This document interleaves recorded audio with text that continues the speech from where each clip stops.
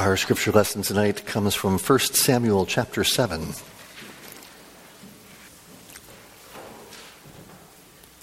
1 Samuel chapter 7, starting in verse 1. Hear now the word of the Lord. And the men of Kiriath-Jearim came and took up the ark of the Lord and brought it to the house of Abinadab on the hill, and they consecrated his son Eleazar to have charge of the ark of the Lord. From the day that the ark was lodged at Kiriath-Jearim, a long time passed, some 20 years, and all the house of Israel lamented after the Lord.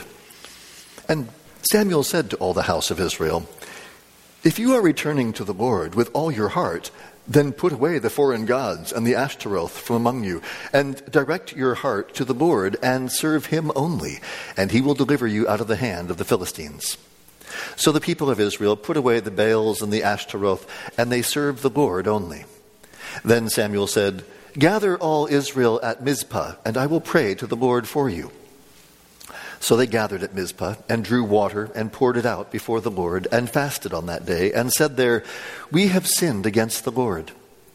And Samuel judged the people of Israel at Mizpah.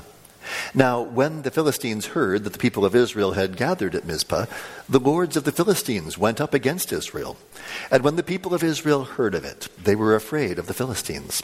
And the people of Israel said to Samuel, "Do not cease to cry out to the Lord our God for us, that he may save us from the hand of the Philistines." So Samuel took a nursing lamb and offered it as a whole burnt offering to the Lord. And Samuel cried out to the Lord for Israel, and the Lord answered him. As Samuel was offering up the burnt offering, the Philistines drew near to attack Israel. But the Lord thundered with a mighty sound that day against the Philistines and threw them into confusion, and they were routed before Israel. And the men of Israel went out from Mizpah and pursued the Philistines and struck them as far as below Beit-Kar. Then Samuel took a stone and set it up between Mizpah and Shem and called its name Ebenezer, for he said, "Till now the Lord has helped us." So the Philistines were subdued and did not again enter the territory of Israel. And the hand of the Lord was against the Philistines all the day of Samuel.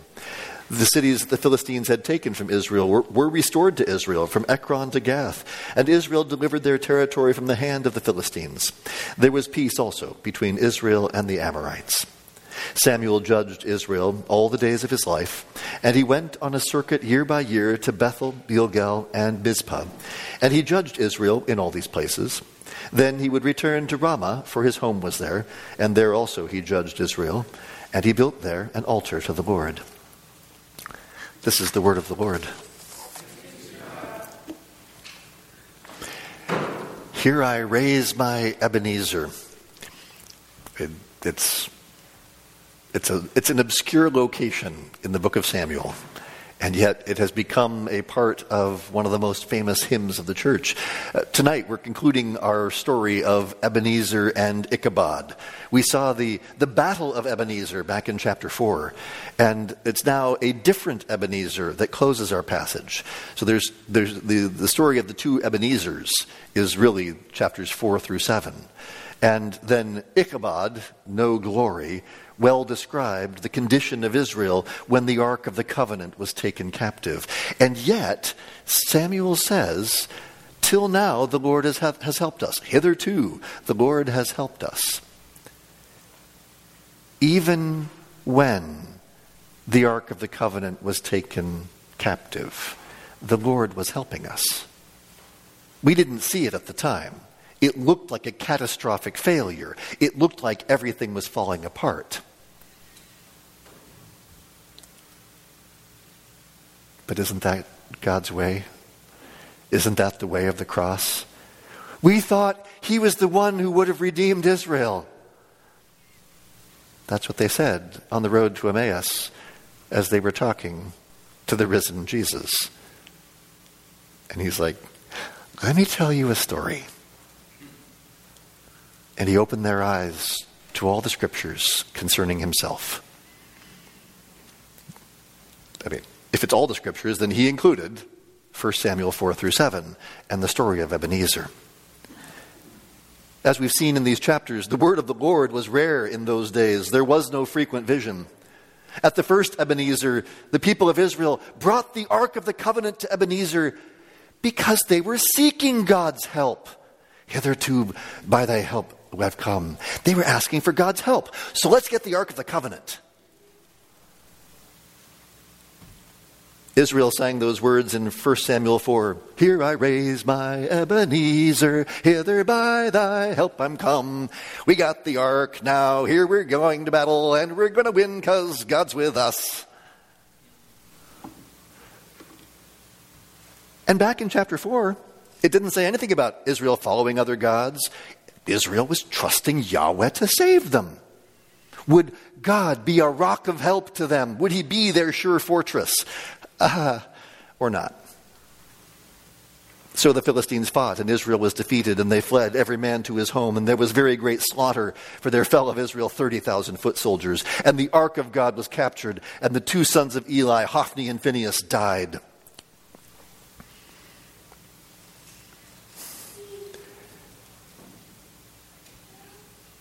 Eli understood, he knew as well as you do, that God did not physically reside in the tabernacle. But when he hears the news, he heard the news of Israel's defeat. That was disheartening. He heard the news of his son's death, and that was heartbreaking. But Eli could have lived through that. He had already been told by the prophet that God would kill both of his sons in a single day. And then he hears that the ark of God was captured, and he falls over and dies. Eli's daughter-in-law understood this as well, because when she says Ichabod, naming her son Ichabod, no glory, because the glory had departed from Israel, for the ark of God had been captured, and then she dies. For God to remove the ark from the land is for God to say, you are no longer my people. That's why I say that our evening service parallels nicely, because what we're doing in Samuel is what Hosea is going to reflect on. So as Pastor Pinniger preaches from Hosea, he's going to frequently make references back to what's going on in Samuel. And just because when the Ark of the Covenant is captured, you are not my people. No mercy. And then 1 Samuel 5 recounted the exile of the Ark of God. Remember, the problem was not that Israel had too high a view of the ark. Israel has too low a view of the ark. We oftentimes think of it as, they thought that God would do something if they brought the ark. Actually, that was true. God would do something if they brought the ark. But they misunderstood that the ark is not a magical talisman that you just bring the ark along and it'll do what you want. No, the power of the ark is, in fact, the power of the presence of God. Do you really want God to be near? The nearness of God is only a good thing if you have repented of your sin and you have turned to him and you believe in him. For God to draw near to unrepentant, rebellious people, when God draws near to the rebellious, he destroys them. Like what happened when the ark came to the first Ebenezer. But the exile of the ark shows us how powerful this little box was. Because what happened when that Ark of the Covenant went down into the temple of Dagon? Dagon falls on his face before God. Dagon cannot stand before Yahweh. So when Yahweh's ark comes into the temple of Dagon, Dagon falls before Yahweh and says, you are God, I am not. Before anybody else had defeated the Philistines in the book of Samuel, the Ark of the Covenant goes before Israel. God himself goes before his people. And in the gospel according to Samuel, which is the right thing to call it, the good news of the kingdom is that when God himself goes before his people to defeat all his and our enemies, that's where the story starts. The story starts when God works to save his people. And then chapter 6 told us about the resurrection of the ark as he restores the ark to Israel through the Philistines being scattered. But that's where our story has left us. The ark is at Kiriath Jearim awaiting the faithful priest that had been prophesied. Samuel, the prophet of God, is speaking to the house of Israel. And it's worth noting that while they are waiting on the Lord, they're not just sitting on their hands waiting. Waiting on the Lord doesn't mean doing nothing. Waiting on the Lord means repenting of your sin. Waiting on the Lord means turning to God. Waiting on the Lord means trusting Him, drawing near to Him, and trusting that He will act when His time comes. Now, here in chapter 7, there are lots of verbal parallels back to the first Ebenezer in chapter 4. So this whole thing about you got to understand the two Ebenezers to understand what's going on. Back in chapter 4, it says that Israel was struck down by the Philistines in chapter 4, verses 2, 3, and 10. Now, in chapter 7, the Philistines are struck down by Israel in verse 10. In chapter 4, the Israelites try manipulation. Let the ark save us, verse 3. In chapter 7, notice how they say it. Let God save us. Now we're getting somewhere. In both cases, the Philistines hear what goes on. And the result, in chapter 4, is Ichabod, no glory. The glory departs. And the result of chapter 7 is Ebenezer, the stone of help.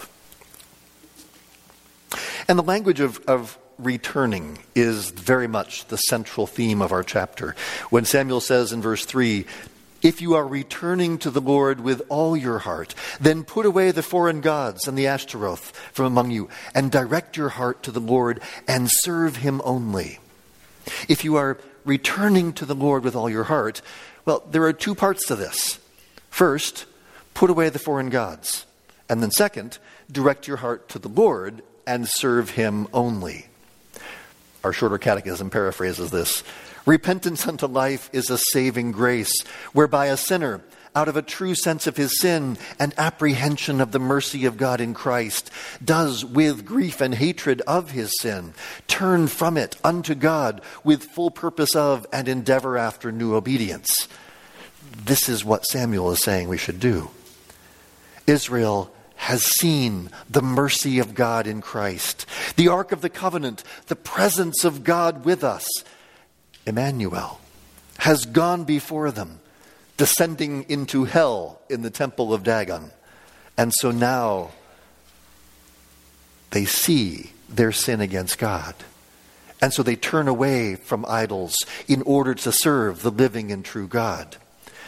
And so the people of Israel did, as Samuel said. They put away the Baals and the Ashtaroth. Baal and Asherah were the male and female deities of the Canaanites.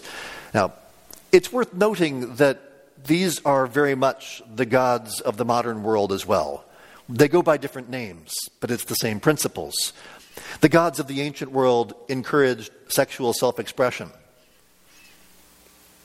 Anybody heard of that in the modern world? The rituals of the pagan temples involved sexual indulgence. You may recall back in chapter 2, Eli's sons were condemned by God. Why? Well, one of the reasons was because they would lay with the women who served in the tabernacle. They are acting as though they are pagan priests at a pagan shrine. They're following the practices of the nations around them at the house of Yahweh. They were acting as though Yahweh was a god like the other gods. And God says to His people, no, turn away from the other gods. I am the Lord your God. In our own day, we see the return of the ancient gods. Baal and Asherah can be found everywhere on the internet. Our culture has glorified sexual self-expression to the point where, think about it, everyone does what is right in their own eyes. This is the world of ancient Canaan. Or modern America. Take your pick. But Samuel says, direct your heart to the Lord and serve Him only.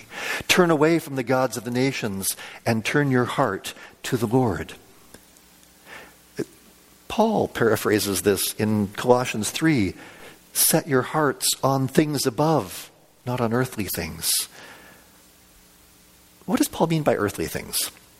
Well, in Colossians 3:5, he's very clear what he means by earthly things. Put to death, therefore, what is earthly in you. Sexual immorality, notice where he starts. Impurity, passion, evil desire, and covetousness, which is idolatry. Paul recognizes that idolatry and sexual immorality are woven together because the gods of the nations will tell you, do whatever feels good.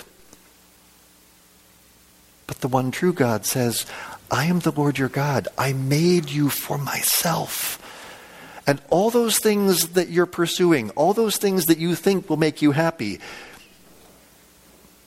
how's it working for you? How's it working for the nations? How did it work for ancient nations? How does it work for modern nations? It's not.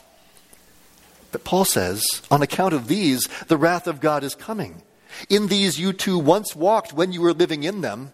I mean, this is Samuel's message to Israel, but I'll just use Paul's way of putting it. But now, you must put them all away. Anger, wrath, malice, slander, and obscene talk from your mouth. Do not lie to one another, seeing that you have put off the old self with its practices and have put on the new self, which is being renewed in knowledge after the image of its creator. This is what Samuel is saying in 1 Samuel 7. Direct your heart to the Lord and serve him only. Don't let yourself be distracted by the deceptions of the world, the flesh, and the devil. Now, notice in verse 5 that Samuel recognizes that returning to the Lord also requires a mediator. Because our problem is returning to the Lord, how do we get back? How do we get back? The Ark of the Covenant has been sent into exile. Now it's living in a house. Things aren't the way they should be. How do we get back? And Samuel says, gather all Israel at Mizpah, and I will pray to the Lord for you. Samuel recognizes that he is the mediator that God has appointed for this time. Psalm 99 expresses this in the psalm that we sang earlier, that Moses and Aaron were God's prophets and priests, and Samuel also spoke in his name. Samuel is the mediator who intercedes with the Lord for the people. And all through the Old Testament, we see the principle of the mediator. The mediator is one who stands in between two others. Old Testament mediators stand between God and the people. The drawback was they were sinners like the rest of us. But they pointed forward to the one who could stand between God and man because he was truly God and truly man. As Hebrews 9:15 says, therefore he, Jesus, is the mediator of a new covenant so that those who are called may receive the promised eternal inheritance, since a death has occurred that redeems them from the transgressions committed under the first covenant. Jesus is the mediator of the new covenant. He is the one who is able to stand between because he is true God and true man in one person. But notice how Samuel mediates. They gather at Mizpah, and they drew water and poured it out before the Lord and fasted on that day and said there, we have sinned against the Lord. Now, why do they draw water and pour it out? Well, water was a precious commodity in Israel. To pour water out on the ground, think about Ahab. King Ahab, when Elijah goes to Mount Carmel, and it's in the middle of a drought, and remember what Elijah says: pour water, more water, pour it on the altar, pour it on the wood, pour it on everything, make it all. Water during a drought? Pour it out? Are you crazy, man?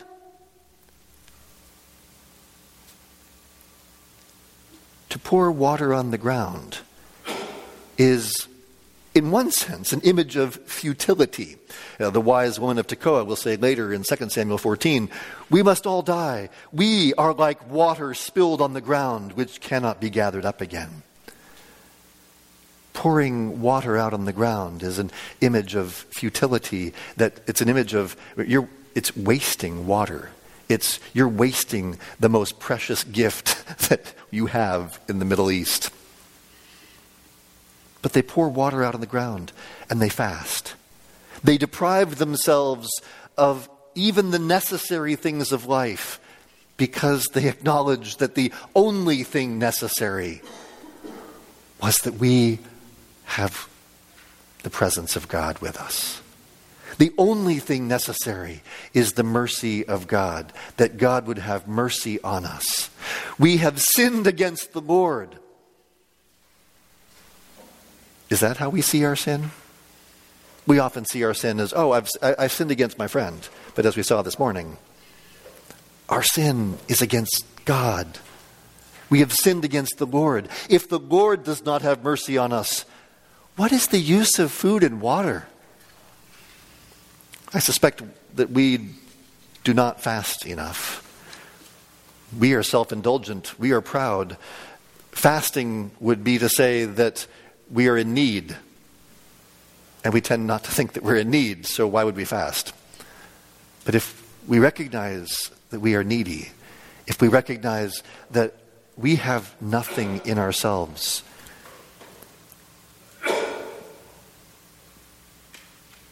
then we need to say, if God does not have mercy upon us, what is the use of bread and water? If you're going to return to the Lord, then you need to start by saying, you, O God, are more important than anything else. The fear of the Lord is the beginning of wisdom. Of course, when you return to the Lord, your enemies won't like it. Now, when the Philistines heard, they seem to always hear what's going on. When the Philistines heard that the people of Israel had gathered at Mizpah, the lords of the Philistines went up against Israel. The world, the flesh, and the devil are arrayed against you. The world refers to those who are opposed to God. Here, the Philistines and the lords of the Philistines. The flesh refers to our own weakness. In this case, the people of Israel were afraid of the Philistines. And the devil refers to the evil one, the accuser of the brethren who is seeking to destroy us. Now, Paul tells us that we need to recognize that our warfare is not physical but spiritual. Satan will use all sorts of weapons against us, but we are called, as Paul says, to put on the whole armor of God, that you may be able to stand against the schemes of the devil. For we do not wrestle against flesh and blood, but against the rulers, against the authorities, against the cosmic powers over this present darkness, against the spiritual forces of evil in the heavenly places. And by the way, Samuel would agree with that. Samuel says that Old Testament warfare was also primarily spiritual warfare. What does he do? When the people of Israel heard of it, they were afraid of the Philistines. The fear of the Lord is the beginning of wisdom, and now that fear is wavering. And the people of Israel said to Samuel, "Do not cease to cry out to the Lord our God for us, that he may save us from the hand of the Philistines." They recognize this is spiritual warfare here. So Samuel took a nursing lamb and offered it as a whole burnt offering to the Lord. How can you defeat the Philistines? Offer a burnt offering. That's spiritual warfare. Now notice the difference between the first Ebenezer and the second. In the first Ebenezer, they said, "Bring the ark so the ark may save us." Now they offer a burnt offering and ask that God may save us. They recognize the problem here is not one that we can solve by magical manipulation of God. The problem here is one we can only solve by turning to the Lord himself.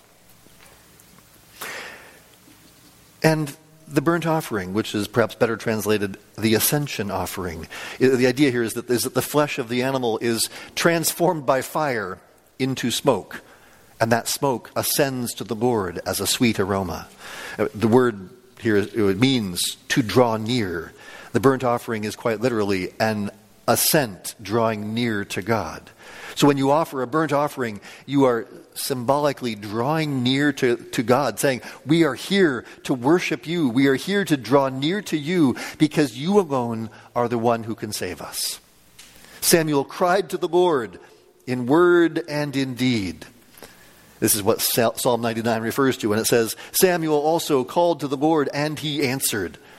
Samuel the prophet spoke to man on behalf of God. "Return to the Lord with all your heart."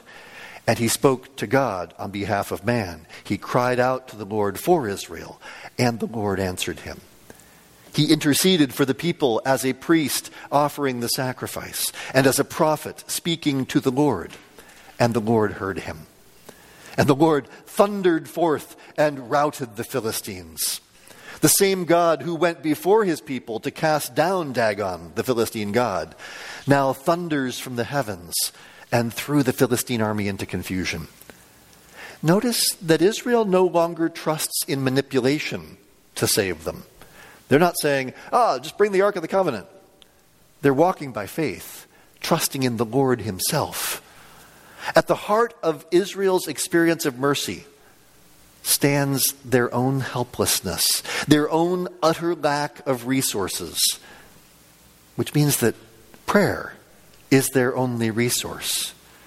You might say prayer and the sacraments, but it's the means of grace. It's what God has given them to do. We get so used to our strategies and techniques and gimmicks. We got all these ways of solving problems that we neglect prayer. Like you said well in Sunday school this morning. God may have to remove all of our props for support. For Israel, he took away the Ark of the Covenant. He said, you think that? No, the Ark of the Covenant. I will go before you and defeat your enemies. Trust me. Don't trust the props. Do we really believe that God is able to do what he has promised? Well, I mean, mostly, but he probably needs a little help. So let me take care of that part. Do we really believe that God is able to do what he says? Well, then Samuel took a stone. Because, you see, we're kind of forgetful. We tend to, okay, great, we did it right the first time. Yay! Or in this case, the second time. It wasn't the third time. But we did it right, finally. And Samuel's like, okay, guys, let's remember this. So to remember this, here's this stone. Now, we're now miles away from the town of Ebenezer where we were defeated twice. So let's set up the stone here and call it Ebenezer so that we remember what happened there and everything in between, how the ark was captured there, how Eli and his sons died there, how everything that we had once thought was going to save us didn't save us there. Because we now have realized it is the Lord himself who saves us. And so hitherto thy help has brought me. Hitherto by thy help I'm come. And this is the establishment of Ebenezer, the stone of help. The first Ebenezer was in the coastal plain near the foothills of Ephraim. The second Ebenezer is in Benjamin near Mizpah.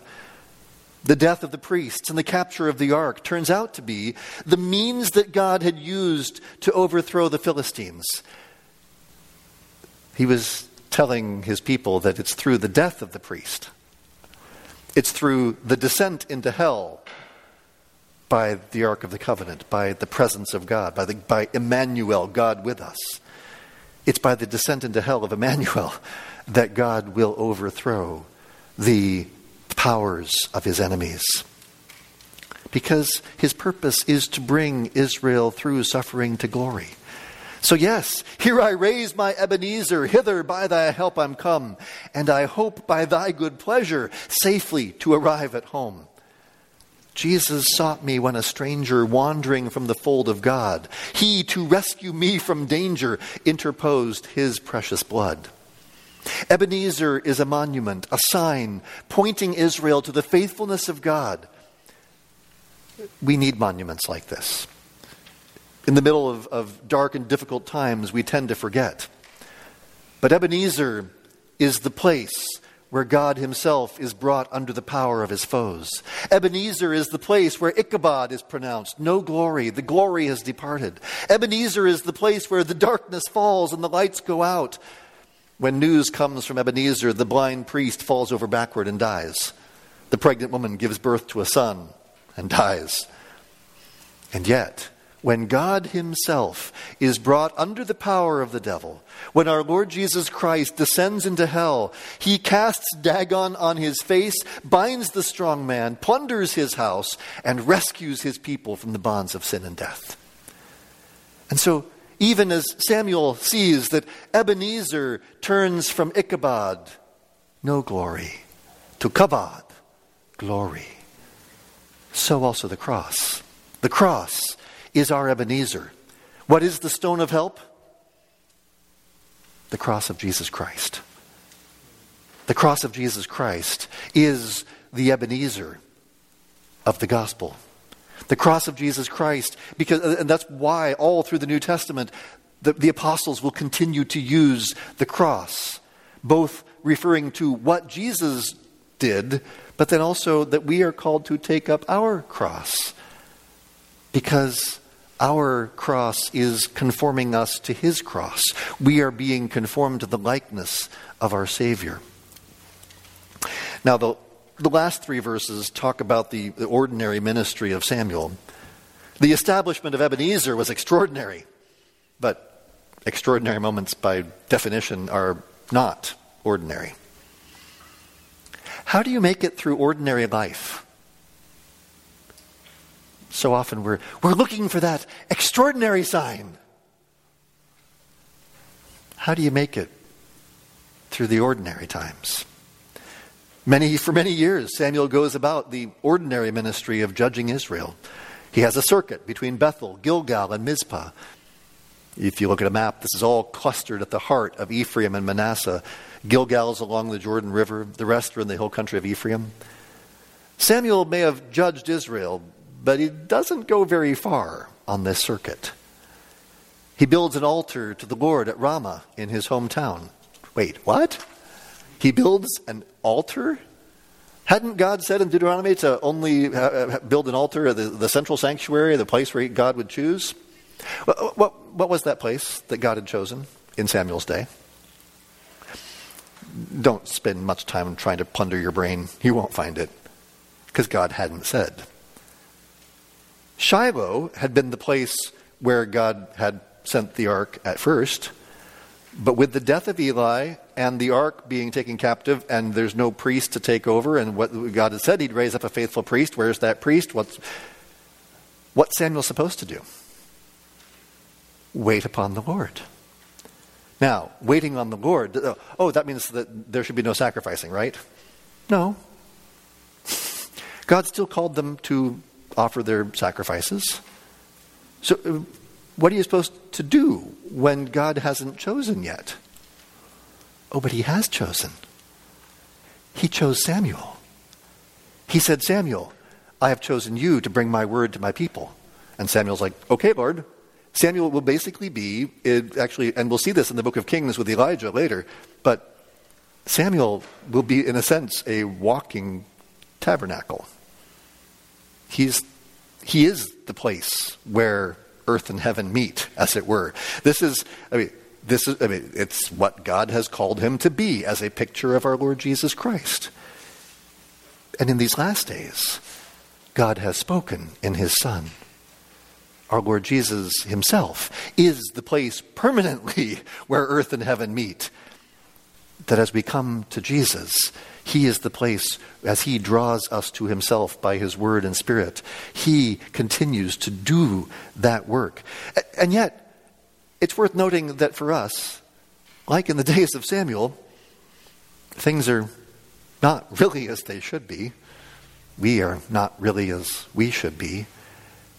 And so we walk by faith, and we do what the Lord Jesus puts in front of us to do, trusting him that if we draw near to him, believe his promises, that he will show us in the right time what comes next. Lord, have mercy on us and help us to know what comes next when we need to know, because you are faithful and you will continue to do all your holy will. And though things are not as they should be, and we are not as we should be, Yet your Son, our Lord Jesus, sits at your right hand, enthroned as King of Kings and Lord of Lords, as our great prophet, priest, and king, the one mediator between God and man, who sits at your right hand, ever interceding for us. How we thank you. How we thank you that through his triumph over sin and death, through his conquest of the devil, you have plundered the strong man's house, bringing us out, redeeming the captives, setting free the exiles, that we might be yours, that we might belong to you as your children. Thank you, Father, and have mercy on us and help us as your people to believe your promises and to walk in the faith that is at work in every good deed. Father, have mercy. Have mercy on us in our homes, as husbands and wives, as parents and children, as siblings and friends and roommates, and have mercy on us in our neighborhoods, in our communities, in our schools, in our workplaces, that in each place where you put us, may we draw near to you. May we fear you more than we fear anything else. That we might find our rock and our refuge in you, because that we might turn to you, that we might direct our hearts to you and serve you only.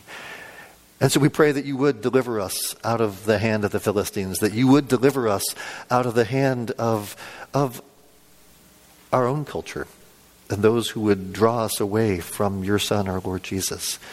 Help us to stand firm and believe what you have said, that we might stand and wait, pouring out our hearts to you, praying without ceasing, seeking your face, that in all situations and all places we might ever be near to you, because you have seated us in the heavenly places in Jesus Christ, your Son, our Lord.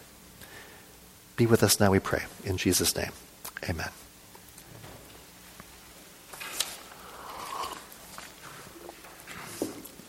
And let us stand together and confess our faith using the Apostles' Creed. Church of Jesus Christ, what do you believe? I believe in God, the Father Almighty, maker of heaven and earth. I believe in Jesus Christ, his only begotten Son, our Lord, who was conceived by the Holy Spirit, born of the Virgin Mary, suffered under Pontius Pilate, was crucified, dead, and buried. He descended into hell. The third day he rose again from the dead. He ascended into heaven and sits at the right hand of God the Father Almighty. From there he shall come to judge the living and the dead. I believe in the Holy Spirit, the Holy Catholic Church, the communion of saints, the forgiveness of sins, the resurrection of the body, and the life everlasting. Amen.